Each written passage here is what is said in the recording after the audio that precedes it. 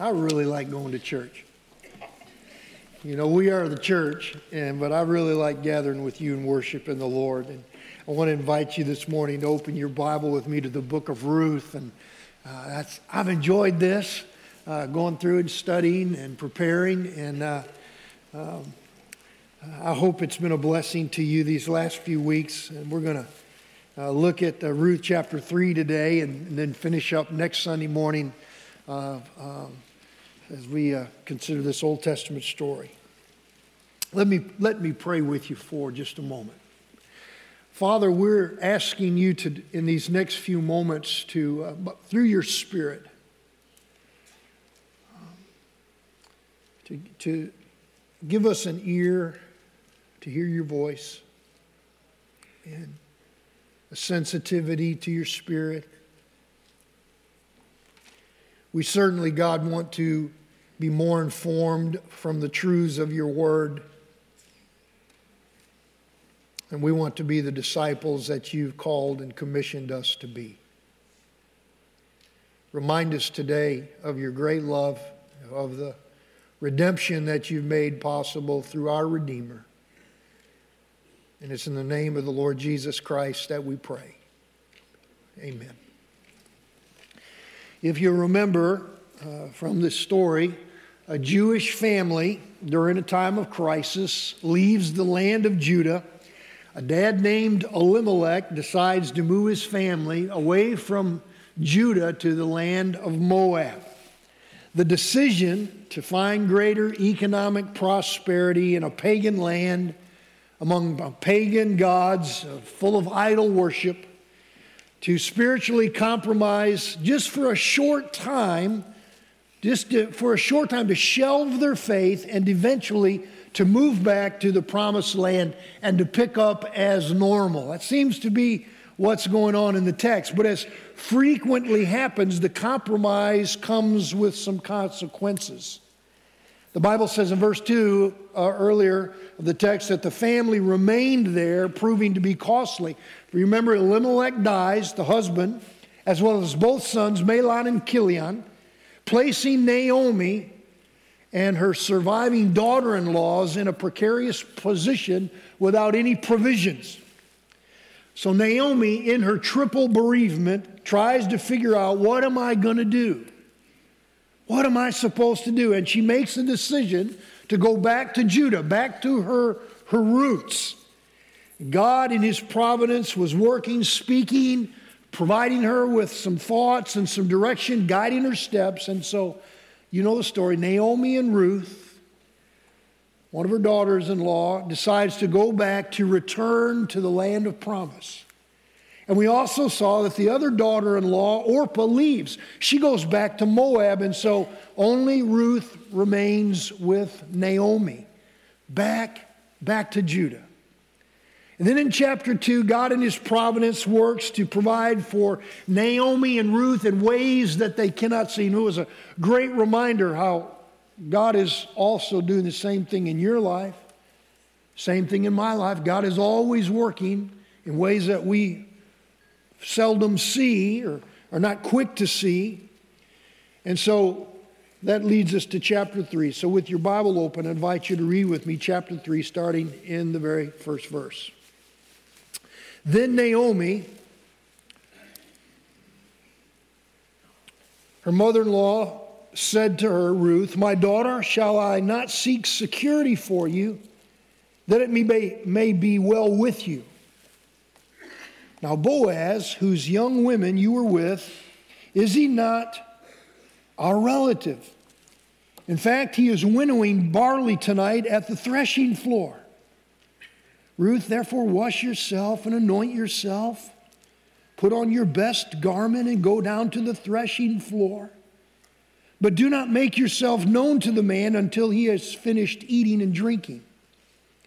Then it shall be when he lies down that you shall notice the place where he lies, and you shall go in, uncover his feet, and lie down, and he will tell you what you should do. Yeah, I bet.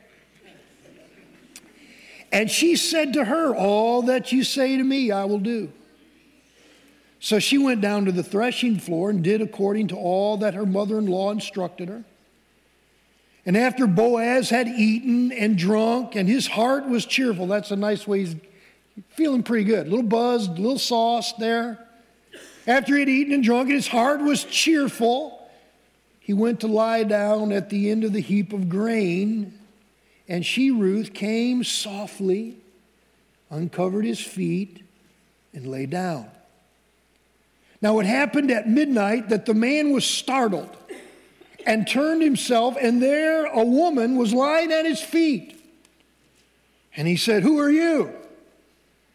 And so she answered, "I am Ruth, your maidservant. Take your maidservant under your wing, for you are a close relative." Then he said, "Blessed are you of the Lord, my daughter, for you have shown more kindness at the end than at the beginning, in that you did not go after young men, whether poor or rich. And now, my daughter, do not fear. I will do for you all that you request, for all the people of my town know that you are a virtuous woman. Now, it is true that I am a close relative. However, there is a relative closer than I. Stay this night, and in the morning it shall be that if he will perform the duty of a close relative for you, good, let him do it. But if he does not want to perform the duty for you, then I will perform the duty for you. As the Lord lives, lie down until morning." So she laid his feet until morning, and she arose before one could recognize another. And he said, "Do not let it be known that the woman came to the threshing floor." Also he said, "Bring the shawl that is on you and hold it." And when she held it, he measured 6 ephahs of barley, laid it on her. Then she went into the city. It's about 80 pounds of grain. And when she came to her mother-in-law, she said, "Is that you, my daughter?" Then she told her all the man had done for her. And she said, "These 6 ephahs of barley he gave me, for he said to me, 'Do not go empty-handed to your mother-in-law.'" And then she, Naomi, said, "Sit still, my daughter, until you know how the matter will turn out. For the man will not rest until he has concluded the matter this day." What a great story. What an interesting story. Last week from chapter 2, we saw that Ruth steps up and she determines to work. She demonstrates initiative and volunteers to go out and glean in the fields. Hot work, difficult work. And it just so happens that as she goes out to work, that the Lord directs her steps to a specific field. It's a field belonging to a Jewish man named Boaz. Boaz is wealthy. He's kind and young and a man of faith and devotion to God. And it just so happens that the Lord directs Boaz to be in the field at the exact time that Ruth is there working, and they see each other. And it just so happens God in his providence brings about the circumstances for Boaz and Ruth to meet. And they seem, as we looked at last week, they seem to be pretty fond of each other. And it just so happens that Boaz is a distant relative of Naomi's family. And so at the end of Ruth's first day on the job, she gleans enough grain for a month, finds favor with Boaz, and Naomi's faith begins to be revived. Through Ruth's initiative and hard work, and through finding favor with Boaz, God begins to stir up and revive Naomi's faith. Do you remember prior to this time, through triple bereavement, losing Elimelech and 2 sons, Mahlon and Chilion, that Naomi begins to turn inward in her grief and becomes bitter. And she seems to be angry in her heart towards God. But God, in his providence, remember we looked at that last Sunday, providence, from a word provide, pro, right, meaning ahead, vide, meaning to see. And so providence is about God seeing ahead of us. God sees ahead, but not only does he see ahead, he sees too. Had a dual meaning, providence, God. And so that's providence. God sees ahead of us, and he sees to us. God's providence. And he sees Naomi's pain, and he begins seeing to her needs. And it's through Ruth's initiative, her hard work, and through Boaz's generosity that God begins to soften Naomi's heart. And I want you to consider, just keep your Bible open if you would, and I want you to consider some of the scenes in this text. It's a pretty fascinating story. It's kind of fun, really. Time begins to pass. If you look up in chapter 2, verse 23, it says that kind of conveys that Ruth is out gleaning every day during the wheat harvest and the barley harvest, probably 6 to 8 weeks during this time of year. And so she's out gleaning every day. Time begins to pass. And Naomi begins to think a little bit. What if Boaz is the solution for all our problems? And what if Boaz were to marry Ruth? And what if there's anything that I could do to kind of move things in that direction as a mother-in-law, to kind of spur things along between Ruth and Boaz? And so she has some ideas. Her first idea is, well, perhaps I'll suggest to Ruth that she just walk up in the field and get down on one knee before Boaz and say, Boaz, would you marry me? Nah, that doesn't seem like a good idea. I've got it. I'll run an ad in the Bethlehem Gazette and put it in the social section. Widowed, Moabitess, young, good-looking, willing to work, seeking, hard-working man of good character for long walks in barley fields and quiet dinners and bread and wine by the fire and must like children. Nah, that's not it. I know. Perhaps there's a legal solution. For in the law of Moses, God made a provision for a distant relative to serve as a kinsman redeemer, which certainly applies to Boaz. The kinsman redeemer statute in God's law was a provision that God had made for slaves and for widows. A kinsman redeemer was someone that if they had relatives that had been sold into slavery, in fact, sold themselves into slavery to pay off debts, if they were behind in their bills and they'd sell themselves off, then the kinsman redeemer had an obligation to buy his relatives to redeem them back out of slavery. Or the kinsman redeemer would also be obligated to marry a brother's widow. So you ladies who are married to a guy, that means if he died, then his brother would be responsible for you. And if you had no children, then you would have children through your husband's brother. How's that sound to you? That was God's provision, right? To carry on the name, to care for and provide for the family. I mean, by the way, you'd have to be careful who you married and make sure you checked out his brothers good, just a little advance. Naomi is thinking in the right direction.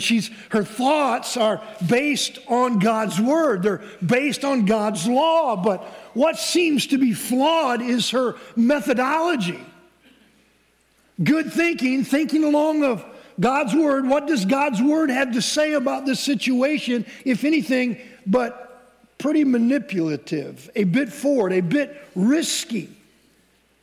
I would suggest to you that any challenge you are faced with, anything you're confronted with, any situation dealing with a relationship strain or crisis, whatever it is always right for you and I to ask ourselves, what does God say about this?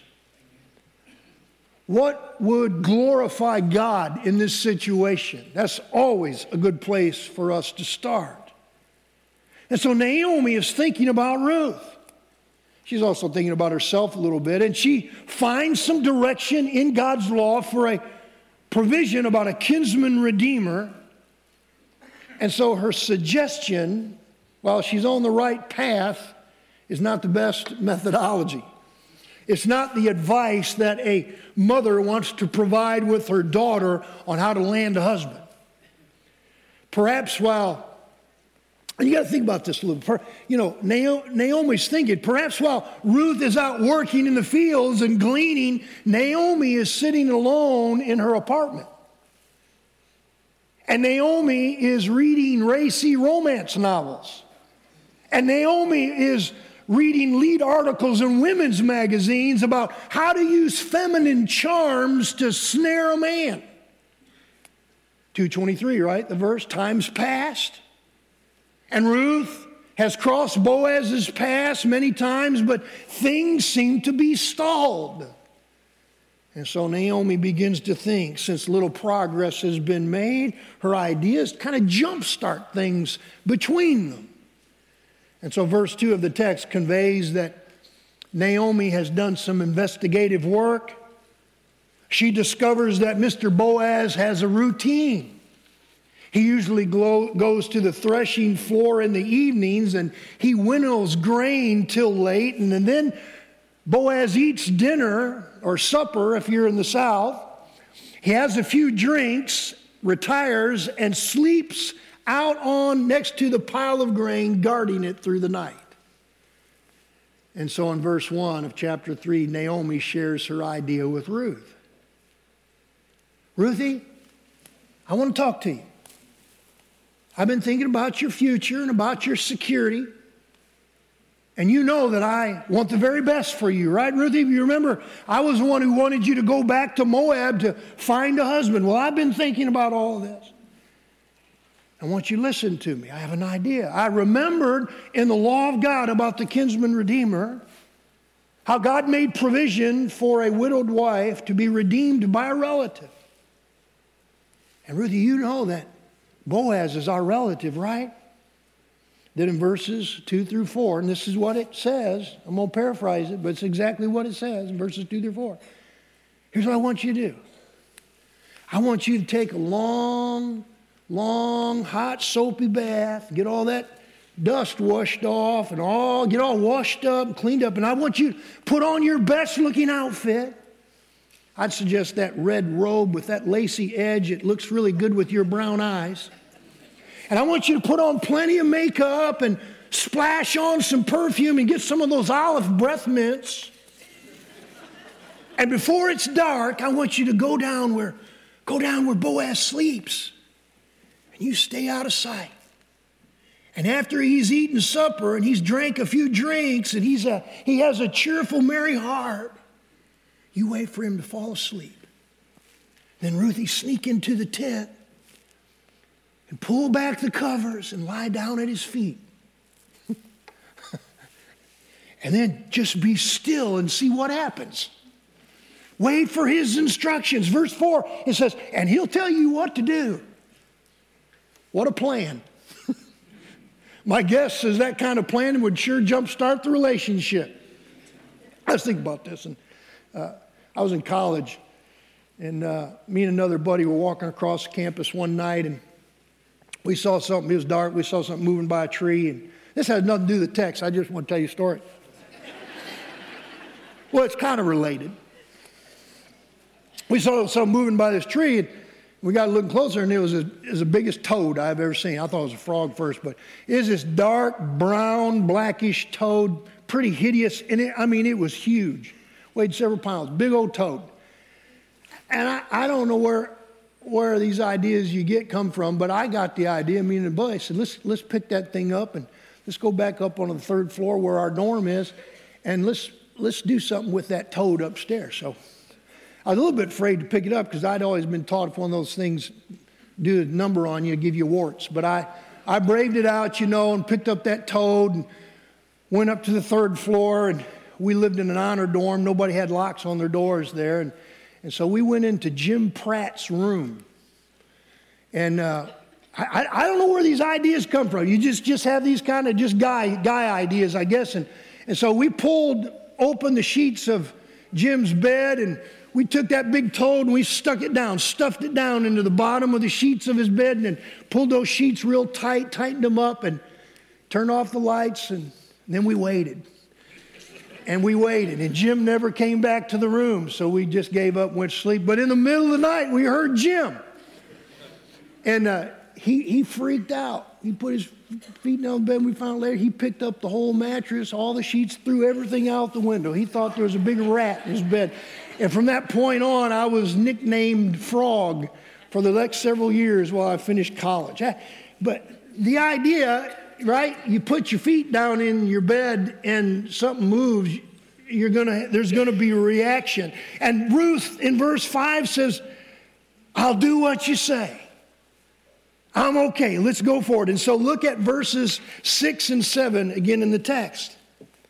So she went down to the threshing floor and did according to all that her mother-in-law had instructed her. And after Boaz had eaten and drunk and his heart was cheerful, he went to lie down at the end of the heap of grain. And she came, Ruth, softly, uncovered his feet and lay down. So very quietly, softly slips into the tent, uncovers his feet, and lays down. So what exactly, when you read this, what do you think Naomi is proposing? Now don't spiritualize the text, don't sanitize it. What's the proposal? Well, it seems to me that she genuinely cares for Ruth and wants her to find a husband, definitely seeing the possibilities in the Mosaic law for Boaz to act as a kinsman redeemer. But again, her strategy, her methodology is pretty flawed. And as I read and studied this text, the only interpretation that seems possible is Naomi is proposing that Ruth seduce Boaz. Since Ruth is a Moabitess, perhaps Naomi thinks that she will act culturally immoral. It's an example of human manipulation rather than faith in God, a failure to trust in God's providence. So instead, I will take matters into my own hands and manipulate things to get what I want. Surely none of us have ever done anything like that. It is a faithless plan. It's an attempt to take matters into my own hands without seeking God's glory, without obeying His word, submitting to Him or trusting Him in His faithfulness and in God's goodness and presence and power to work all things for our good. And it's a failure to wait on the Lord. Have you ever done that? The second scene in verses 8 through 13, after this faithful plan, this faithless provision, you see a faithful plea. Boaz lies down at the end of the grain heap, and after a long day in the sun and a productive harvest, a good meal, his heart is merry, and he falls soundly asleep. And in the middle of the night, perhaps due to the night rural Bethlehem air, Boaz wakes up with some cold feet. And so he reaches down to find his blanket. And what he discovers in the middle of the night in the darkness is he's not alone. Look at verse 8. He's amazed. Not only does he wake up with cold feet, but in the darkness feels something strange at the foot of his bed. And he's startled with the discovery that he's not alone. It's not a toad. There is a woman there in his bunk at the foot of his bed. And his question seems pretty logical. If you wake up in the middle of the night and there is a woman in your bunk sleeping curled up next to your feet, it might be natural to ask, who are you? Ruth responds, I'm your servant. It's me, Ruth. Remember, I've been gleaning out in your fields for the last 2 months. And what Ruth said next separated her from Naomi's instructions. Instead of the situation remaining ambiguous or leading to something immoral, Ruth's character comes through and she makes her intentions clear. She's not interested in a night of passion. She was seeking a commitment. And instead of following Naomi's plan, you remember in verse 4, just to be silent and see what happens, be silent and wait and see how Boaz responds. Instead of letting Boaz take the initiative, in verse 9, whether it's through fear or faith, she blurts out, Boaz, I'd like you to consider taking me under your wing, for you are a close relative. And as strange as it is and the way it unfolds, Ruth is asking Boaz to consider marrying her, and thus to provide a refuge for her and Naomi. And in the case of Boaz serving as Ruth's kinsman redeemer, I would point out that he was not under any legal obligation to do so because Ruth's former husband was not Boaz's brother. However, what Ruth seems to be asking Boaz to do is to consider acting according to the spirit of the law. He was a relative. To serve as a kinsman redeemer who at his own cost would act to rescue them, though he didn't have to. Sounds like another redeemer, doesn't it? At his own cost would choose to rescue even though he was under no obligation to do so. I was also intrigued by the connection of Ruth's response here in the text, chapter 3. Look at verse 9. And I was intrigued by comparing that to what Boaz says to her in chapter 2, verse 12. For in chapter 2, verse 12, Boaz says to Ruth, "May the God of Israel provide you with a full reward under whose wings you have come for a refuge." And now Ruth, in effect, is saying to Boaz, perhaps the reward of refuge from God's wings might be best realized by you taking me under your wing. And what's cool about the whole story is God's continued providence. He sees, and he sees too, and he continues to see, and he continues to see too. The third scene, there is a faithful pledge. Boaz agrees to her request. For in verse 11, he says, "Ruth, don't be afraid. I'm going to do all that you ask, for I, along with all of Bethlehem, know that you are a woman of worth, a woman of character." And so Boaz pledges to honor her request. He's willing to take some risks. The risk of marrying Ruth, the risk of social costs of marrying a foreigner, the risk of absorbing financial costs in the future for her and Naomi. In fact, he seems kind of elated to do so. For in verse 10, he commends her. He says, I'm just thankful that, Ruth, you didn't go after one of these younger guys. You see, Ruth, to some degree, was willing to take the risk of following Naomi's advice, questionable advice, to put herself in such a vulnerable position with Boaz. And Boaz was also willing to take the risk of redeeming Ruth. How many of you are risk takers? Any of you risk takers? Some of you men probably are more willing to take risks than some of the women. If you're a risk taker, let me ask you, if so, for what? What are you willing to take risks for? For money? You willing to take risks for financial gain? Are you willing to take a risk for career advancement? Are you willing to take risks for success? I want to ask you, what are you willing to risk for the sake of the gospel?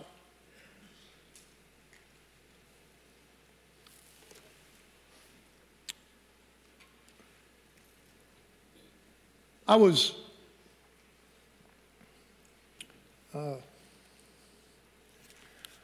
just going to say something to you. Take a risk of saying something to you, and it's the truth. There's a brother here in the church who shared with me that over the past several years, history of this church, whenever there's been special mission offerings, if the goal is 30,000 or if it's 40,000, whatever the goal is, that 2 or 3 families give 95% of all the money for the mission offerings. And I was glad for that, to have that information. Didn't tell me anything about what anybody gave, who gave what. He just said, it's been the history of this church where just a couple of households give almost all the mission offerings. You know what that says to me? That the rest of us are doing nothing. That means, just for example, we're not willing to take any risks, even with our finances, to give to an offering that helps to advance the gospel. You hear what I'm saying? We're willing to take risks for things that matter to us. And so it's not in my notes. I just want you to think about that as we prepare for our mission offering. What am I willing to risk? What am I willing to sacrifice, to give up for the gospel? That's just one example. I was very disappointed this week when the president of our Southern Baptist Convention Executive Committee resigned.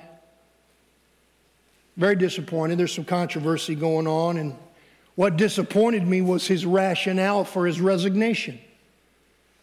And I quote, he said he didn't want to risk staying in that leadership position and risk the loss of his reputation. And he seemed to be overly concerned with what people might say or think about him. And so instead of staying in the saddle, the position that God had placed him, and helping us weather the storm and just do the right things, he's concerned about his name and his reputation. And so he resigned. I want to ask you, what are you willing to risk for the advancement of the gospel? Are you willing to risk your comfort? Are you willing to be, for God to stretch you and to respond in obedience to however He might speak to you? Are you willing to talk to other people about the gospel and share your faith? Or are you scared? You're worried about what they're going to think about you, they might think that you're odd or you're different and you're weird. And let me say to you, if you are a follower of Jesus Christ, you are odd, you are weird, you are different. He calls us to come out of the world. He says, live in the world, but not to be of the world. We are different. We're doing our kids and our young people a great disfavor, a great disservice if we don't teach them that if you follow Christ, you're never going to be cool, you're never going to be popular, and you're never going to fit in. And if that's your goal, God's never going to use you. Some of us not even willing to take risks and open our mouth for the gospel in conversations with other people because we're scared. We're afraid of what they're going to think about us. Risks. Listen, when Jesus went to the cross, it wasn't an issue of risk. He laid his life down. It wasn't just a risk. He gave his life for us. That's the gospel. And he calls us to do the same thing. In the text, Boaz and Ruth both were willing to take some risks. And when you and I try and live by faith and live in obedience to Christ, there's going to be some challenges, and as was with the case with Boaz. If you look in verses 12 and 13, there's some complications that surface in the text. For Boaz says, hey, there's a relative who is closer to you than I am, and this relative has first dibs. He has first right of refusal in this matter of serving as a kinsman redeemer. But he promises, I'm going to follow through, Ruth, and if this closer relative, if he acts to function as your redeemer, then so be it. But if not, then happily, I'm going to serve in this role. And in the meantime, I want you to notice how Boaz seeks to protect Ruth. He wants her to leave early in the morning, concerned about her reputation being tarnished. And so before she leaves, he urges her to leave early for this, or not to be tarnished. And he also provides some additional grain for her. And then you see the text close in verses 16 through 18. And it conveys something about faith's practice. When Ruth returns home, it ends kind of a similar way that chapter 2 ends. Naomi asks Ruth again to share the news. Give me a report about how things went last night. How did things go? And Ruth begins to tell her the story. And again, 80 pounds of grain. God in his providence sees. He's working ahead of them. The plan didn't turn out certainly probably the way that Naomi thought. It turned out better. Turned out better. Do you really believe that God's plans for your life and trusting him and submitting to him and being obedient to his word, do you really believe that God's plans for your life are better than what you could imagine for yourself? Turns out better. She returns home. He's working on this redemption issue. Boaz is at work, and she also goes home with another huge provision of grain. God in his providence sees, he's working at them, and he sees too, he's supplying their needs. And as always seems to be the case, faith always demands that we learn to wait. To wait on the Lord. To wait on the Lord. Naomi says to Ruth, now let us just sit still and wait. Now, the good news is they only had to wait for a day. Far more difficult to wait when it goes day after day and month after month and perhaps year after year. We continue to wait on the Lord. It's harder to maintain our faith in God and in his providence when we're thrust into one of life's waiting rooms. None of us like to wait. But here Naomi and Ruth are waiting for the redemption, hoping that this man from Bethlehem by the name of Boaz will come through, delivering them from earthly poverty and might enter into the covenant of marriage with Ruth. And I want to propose to you that there is a greater love story at work. A greater love story than what occurs between Ruth and Boaz, and it's the love story that God has revealed to us through his word. A love that he demonstrated in the coming of Jesus Christ. His love for us took him much farther than to a pile of grain at midnight. It required him to leave the glories of heaven to come to this earth in the form of a baby, to take on the form of a working class man. This love caused Jesus to abandon the eternal glory and to become a servant, and this same love took Jesus all the way to the cross. And there, in the darkness, far greater than any midnight darkness, abandoned by his Father, unable to look upon his son's suffering as he absorbed your sins and my sins on the cross, Jesus offered himself up for you and for me. He didn't risk his life. He literally gave it away. And he didn't do so because we are such wonderful people. He did it all because God was committed to saving sinners like you and me. Do you know God's love this morning? Do you really understand how much God loves you and values you? There's so many of us perhaps who are critical of ourselves and doubt ourselves and beat ourselves up and think that we're not worth anything, that we don't measure up, we're not as good as that person, not as talented as them, and we don't have it all together. We're just really down on ourselves, and we need to be reminded that there is a God who created you and who loves you. And he loved you so much that even in your sinfulness, he gave his only Son, Jesus Christ, for you. And my prayer is that the love of Christ, once we begin to fathom and understand his great grace and mercy and love towards us, that the love of Christ would compel us and would constrain us to live for him, to take risks for the gospel, to do whatever is necessary to advance the cause of Christ, to be kind to people, to serve people. I was on the phone yesterday with my daughter. She's working and she's struggling. You know, Dad, and what I'm doing, does it really make a difference? I'm doing this. How does this really make a difference? And I told her, I said, doesn't matter what you do.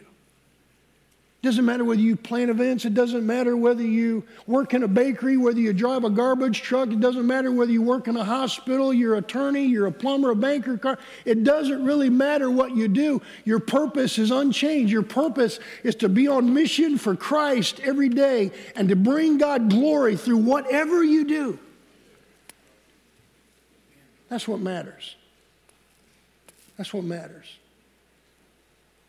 May the love of Christ constrain and compel you to live for him, to be willing to take risks for him, to suffer for him, to wait on Him, to be just whatever God wants you to do to advance the gospel, and whatever you're doing for His glory.